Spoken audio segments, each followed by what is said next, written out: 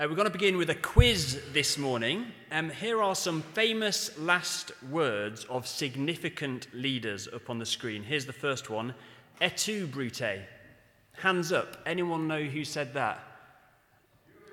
Well done. At least according to Shakespeare, Julius Caesar. Julius Caesar, his words before Brutus stabbed him in the back. What about these last words? I'm bored with it all. Hopefully this isn't you 10 seconds into the sermon. It's Winston Churchill. Never one to mince his words. Finally, what about these last words? All my possessions for a moment of time. I wouldn't have known this either. Apparently, these were the last words of Queen Elizabeth I. And so here we have a queen humbled in the face of death. Well, today we're going to focus on the last words of an even more significant leader from history. This morning we're going to focus on the last words of God's King David. Have a look at verse 1 in your Bibles. These are the last words of David. And notice 4 things about King David in verse 1. First of all, he is the son of Jesse. And so here's a reminder of David's humble beginnings. Do you remember when Samuel came knocking on Jesse's door looking for a king? Jesse left David out in the fields tending the sheep because there's no way that David could be chosen to be king. He's the son of Jesse. But secondly, David's the man exalted by the Most High. The one left out by Jesse is the one lifted up by God. Thirdly, David is the one anointed by the God of Jacob. He's anointed with oil to show that he was God's chosen one. And then fourthly, we're told that David was the hero of Israel's songs. And here's one of those songs up on the screen. Saul has slain his thousands and David his tens of thousands. I'm not going to sing it because I don't know the tune. I'm sure Fraser does. And I bet it's a belter. Don't sing, please, Fraser. So this morning, we are focusing on the last words of God's King David, the hero of Israel's songs. And just before we move on, here is a challenge for us. How much do we love singing about King Jesus? How much do we love singing about King Jesus? You see, we've seen throughout 1 and 2 Samuel that King David points us to the King, King Jesus. He is the anointed one. That's what the word Christ means, Jesus Christ. And King Jesus, he wasn't from humble beginnings, but he made himself humble. He gave up the riches of heaven and made himself poor and humbled himself even to death on a cross to win the great victory over sin and evil and the devil, so we can be forgiven for leaving him out, just like Jesse left King David out in the fields. Jesus humbled himself to the cross, and now he's been exalted to the highest place. So how much do we love singing about him? He might be the hero in writing in the songs that we sing together at church, but what about our hearts? Do we love singing about King Jesus? Let's fully engage our hearts this morning as we lift up our voices to heaven's King, as we sing together at least 1 or 2 more songs later on today. The last words of God's King, David, the hero of Israel's songs. But what is it that he is actually saying? Well, that's our second point this morning. God's king is speaking God's words about a promised kingdom. Have a look at verse 2. The Spirit of the Lord spoke through me. His word was on my tongue. And verse 1 has already labelled David's last words as the inspired utterance of David, son of Jesse. I wonder if you spotted that in verse 1. So here's a reminder that as well as being God's king, David was actually also a prophet. In Acts chapter 2, Peter says this: David was a prophet and knew that God had promised him on oath that he would place one of his descendants on his throne. You see, a prophet is someone who speaks God's words in the power of the Spirit. Here's some verses up on the screen from the book of Numbers. Then the Lord came down in the cloud and spoke with Moses, and he took some of the power of the Spirit that was on him and put it on the 70 elders. When the Spirit rested on them, they prophesied. The Spirit also rested on Eldad and Medad, and they prophesied in the camp. So a prophet is someone who speaks God's words in the power of the Spirit, and that's exactly what David is doing as we read his words in 2 Samuel 23. He's speaking prophetically in the power of the Spirit. But what is it that he says? Well, let's put verses 3 and 4 on the screen, and let's look at verse 4 first. David talks about the light of morning at sunrise on a cloudless morning. Now, on holiday in the summer, as a family, grandparents included, we woke up early one morning to see the sunrise over the sea, and it was a beautiful, wonderful, memorable thing to do together, to see the light break in through the darkness that morning. The sun brings light, but the sun also brings life. Look at verse 4. The brightness after the rain that brings grass from the earth. It is grass, by the way, it's not grass. Little linguistics lesson for us all this morning for free.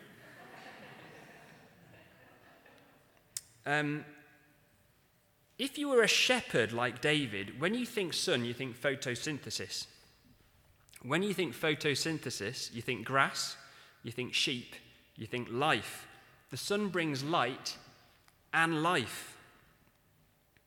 But what is this sun that brings light and life? Well, that's what David is talking about in verse 3, isn't it? Verse 3, the God of Israel spoke. The Rock of Israel said to me, when one rules over people in righteousness, when he rules in the fear of God, he is like the light of the morning at sunrise. The sun that brings light and life is a person. It's a leader, a ruler, a king, someone who rules in righteousness and the fear of God.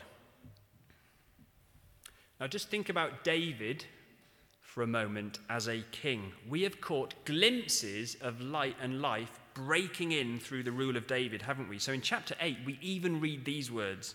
David reigned over all Israel, doing what was just and right for all his people. It sounds really good, doesn't it?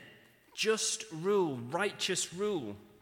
And we've seen light and life breaking in through his dealings with people like Mephibosheth. Do you remember Mephibosheth? He was lame and he was descended from Saul, but David was really kind to him and provided extravagantly for him. He ate at the king's table, and light and life we see breaking in. In chapter 21, David was even referred to as the lamp of Israel, the one who brings light. But sadly, we've also seen darkness and death in David's rule too, haven't we? David's adultery with Bathsheba, and David murdering her husband, Uriah the Hittite. So when David speaks here of a ruler who, like the sun, brings light and life, then we need to remember that ultimately David is speaking prophetically here by the Spirit about another king, another ruler. Do you remember what Peter said in Acts?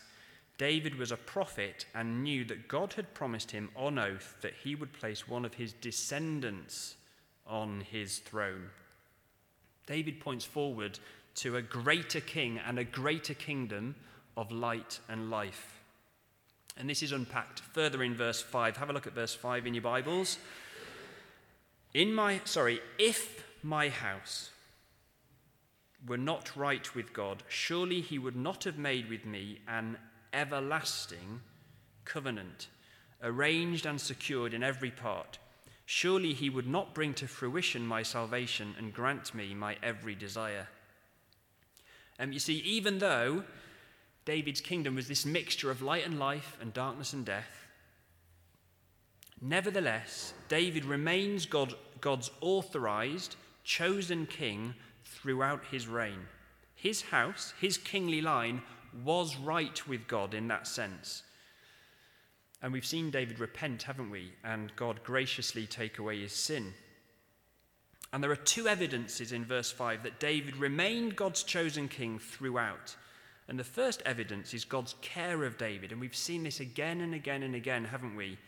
In 1 and 2 Samuel, his care of David. Verse 5, surely he would not bring to fruition my salvation and grant me my every desire. And so we've seen God answering David's prayers, saving him from dangerous, evil men like the dangerous thorns in verse 6 that are cast aside and burnt up. Think about Goliath and Absalom and Sheba. For example, we see God's care of David. And secondly, we've seen God's favor resting on David because of the covenant that God made with David. Verse 5, if my house were not right with God, surely he would not have made with me an everlasting covenant, arranged and secured in every part. This is the oath that Peter talks about in Acts chapter 2. We've seen this covenant, this oath, this promise. It was in 2 Samuel chapter 7 that God would provide David with a greater son, who'd also be God's sons. If you see those verses up on the screen from 2 Samuel 7. A son who would also be God's son, a greater ruler and a greater kingdom, an everlasting kingdom that was promised in the covenant to David. This is the king, this is the kingdom of light and life that David's prophetically, ultimately pointing forward to in these verses. God's king speaking God's words about a promised kingdom. Well, once again, all of this points us to King Jesus, doesn't it? Here's some words from the book of Hebrews. In the past, God spoke to our ancestors through the prophets, through people like David, at many times and in various ways. But in these last days, he has spoken to us by his Son, whom he appointed heir of all things, and through whom also he made the universe. In the end, Jesus is God's king who speaks God's words. He's the Son of God, promised to David. And not only that, he's also the one who brings light and life. The Son's the radiance of God's glory and the exact representation of his being, sustaining all things by his powerful word. That word, radiance, the S-O-N, is also the S-U-N, that finally dawns with the coming of Jesus. The radiance of God's glory, bringing light and life, sustaining all things by his powerful word. David was the lamp of Israel. Jesus is the light of the world. And so how should we respond to this wonderful promised ruler who brings light and life? Well, that's our third and final point this morning.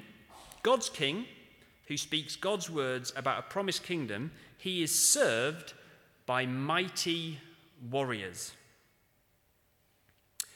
Now, here are the mighty warriors of the king listed up on the screen. There you go. Now, don't worry if you can't read them all. They're supposed to be small. The point is there's quite a lot of them. Now, just think about these mighty warriors as, this is a bit like the honours board at Lord's, where all the kind of glorious cricketers from yesteryear and today are listed. Or you could think about it as the credits at the end of a movie. In fact, Pete, if you don't mind. There you go. There they go. These are all the people, or they were, all the people who made a significant contribution for David.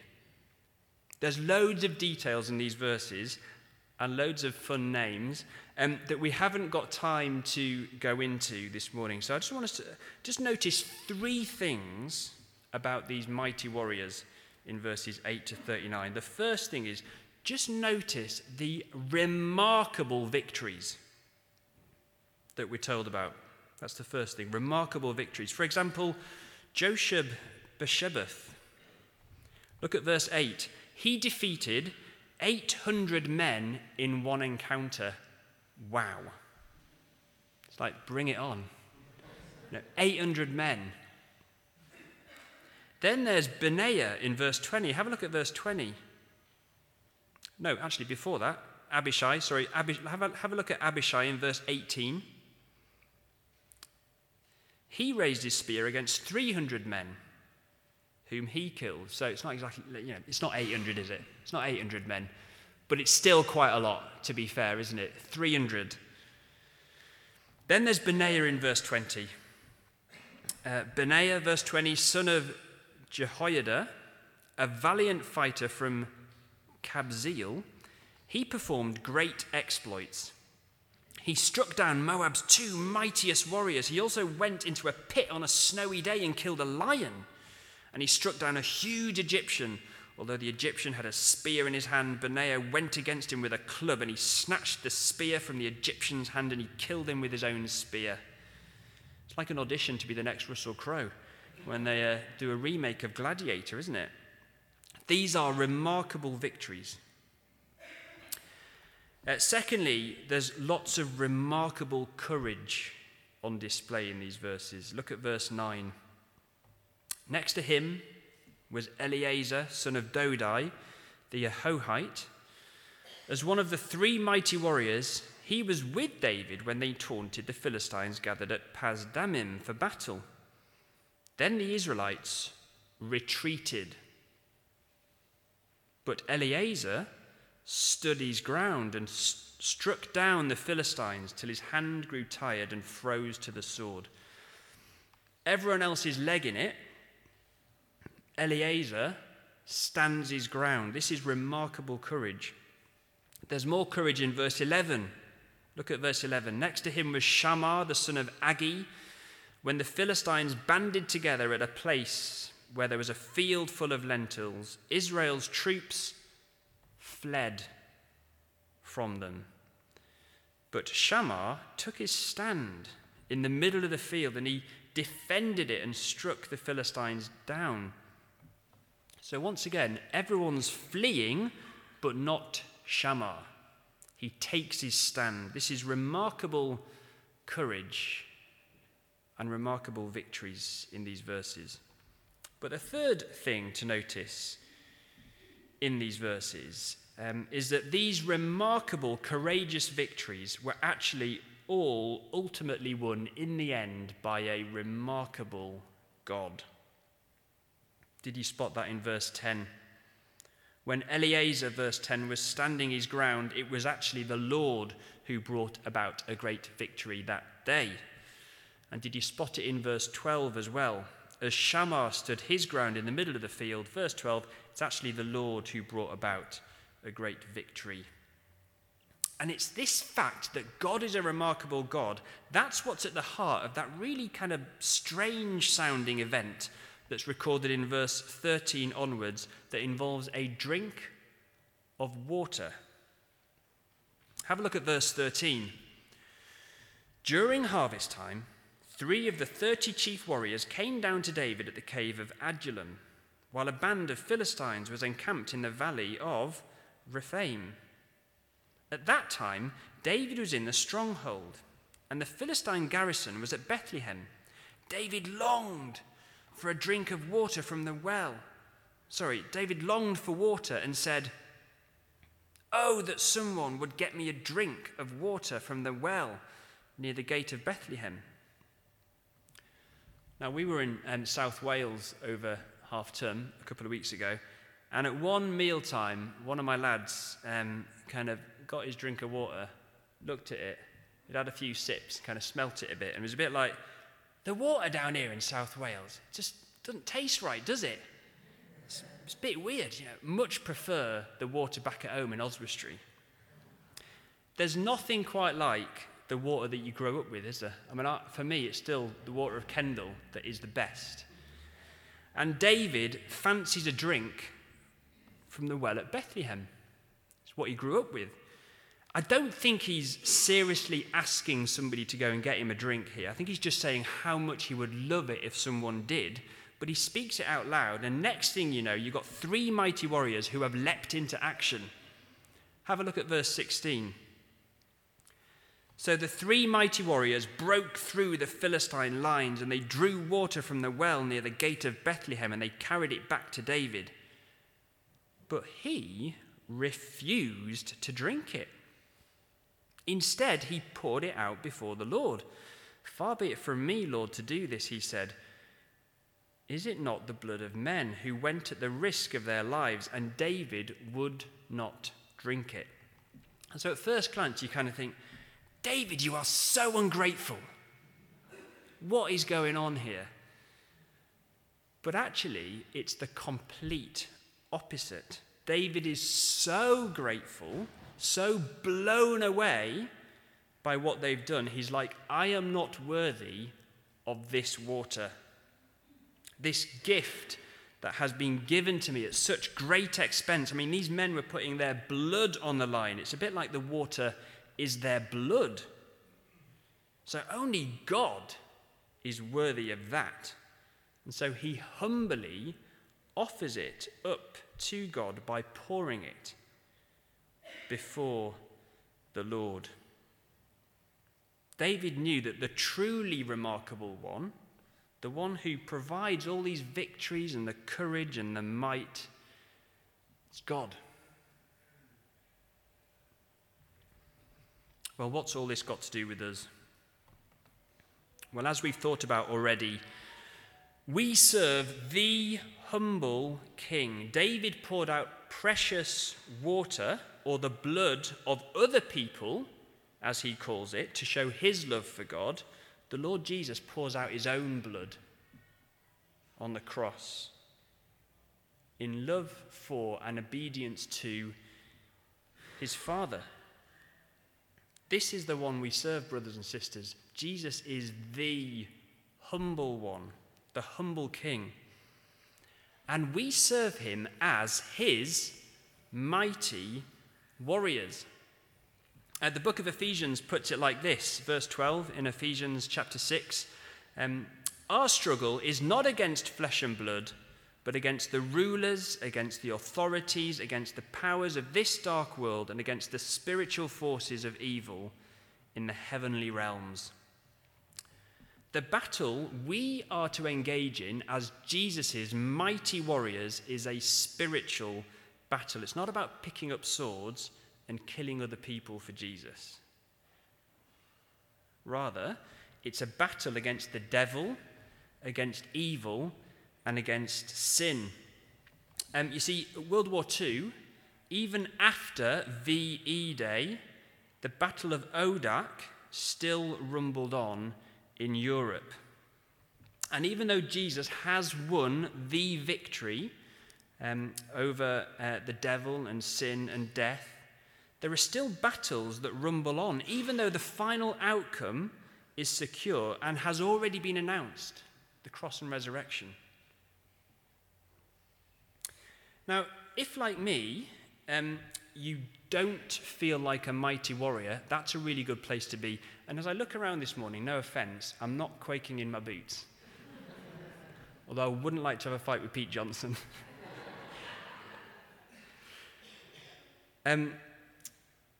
If you're not feeling like a mighty warrior this morning, that's a great place to be, because it's not our own might and strength that makes us mighty.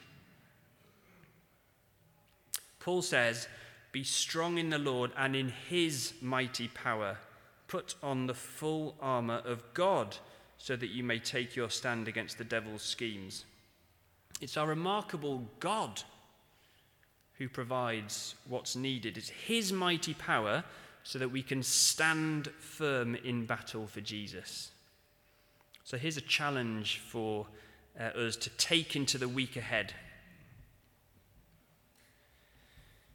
What battle do you need to engage in for Jesus this week? Think about that question. What battle do you need to engage in for Jesus this week? Have you ever noticed that when you sit down to read the Bible, maybe on your own or as a household, or with whoever it might be, have you ever noticed that there's a million and one distractions? The phone rings, the message pings, the milk spills, the toast pops, and I really like hot toast. The kids start arguing, the parents start arguing. We're in a spiritual battle, brothers and sisters. So what's it going to look like for you to stand firm and for you to make time in the Bible happen this week? Well, it might mean switching off the phone. It might mean biting your tongue, so Bible time isn't taking place in the context of some big argument. It might even mean eating cold toast, and I know that's hard. But delaying breakfast. Those sorts of things might pave the way to some small but remarkable victories this week. Or maybe there is a sin that you need to put to the sword this week. God says this: "Put to death, therefore, whatever belongs to your earthly nature, sexual immorality, impurity, lust, evil desires, and greed, which is idolatry. Because of these, the wrath of God is coming." Maybe there's a sin in your heart that you need to declare war on this week. It could be an ongoing battle, something you kind of continually struggle with, or it could be something that you've actually, to be honest, lived at peace with for far too long, and you know that needs to change. What's it going to look like to fight that sin this week? Maybe biting the bullet and telling a Christian friend would be a great place to start this week. Don't try and be a gladiator like Russell Crowe who does it all on your own. Enlist some other mighty warriors to help you. Living in the kingdom of light and life, it still actually involves putting some things to death. If you've got strawberry plants in your garden, you've got to get rid of the weeds so that the light can get in, so that the life can flourish. So what do you need to put to the sword in your life this week for King Jesus? Or maybe, one last example, maybe there's a conversation that you know God wants you to have with someone that requires courage, and it feels like a battle, and you're tempted to retreat and flee like we saw loads of people doing in 2 Samuel 23. Maybe you need to say sorry to someone, and that's hard. Maybe you need to share the gospel with someone. Maybe you need to graciously challenge someone about something. Well, Paul says this: "Pray also for me that whenever I speak, words may be given me so that I will fearlessly, courageously make known the mystery of the gospel." We have a remarkable God who can provide us with remarkable courage to bring about remarkable victories. So ask him for help, and like Paul, ask other people to pray for you. What battle do you need to engage in for Jesus this week? Well, just take a moment to reflect on that question, and then I'll pray.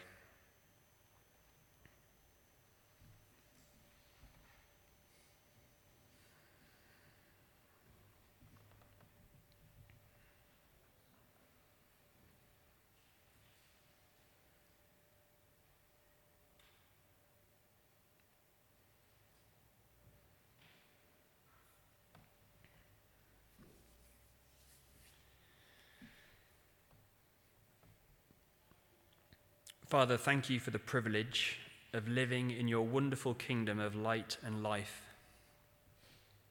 Thank you for our wonderful, humble, anointed and exalted King, the Lord Jesus. Strengthen us, we pray, this week to serve him in battle with the power, the might, the strength and courage that you provide. And we pray, Father, all of these things for your glory. Amen.